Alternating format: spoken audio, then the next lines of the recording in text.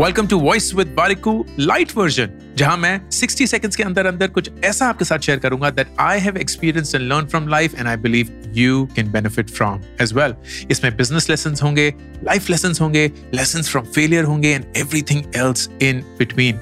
6 दिन हर हफ्ते, हर रोज एक्सेप्ट फॉर थर्सडे आपके फेवरेट पॉडकास्ट प्लेटफॉर्म पे, क्योंकि थर्सडे को मेन पॉडकास्ट एपिसोड भी जारी है। This is voice with Warikoo light version.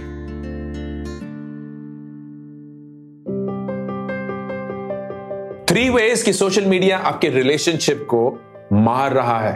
Number 1, उसकी वजह से कंपैरिजन आपके जहन में बस चुका है। आप रिश्तों को कंपेयर करना शुरू कर चुके हैं और आपको ऐसा लगता है कि आपका रिश्ता वैसा नहीं है जैसे हर एक इंसान का खूबसूरत रिश्ता है।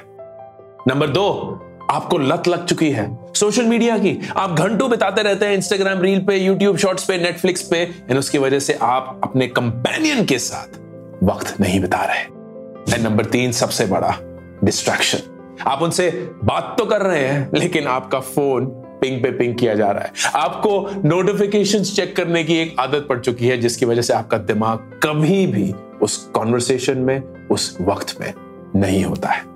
Don't let social media take away your life, your relationships.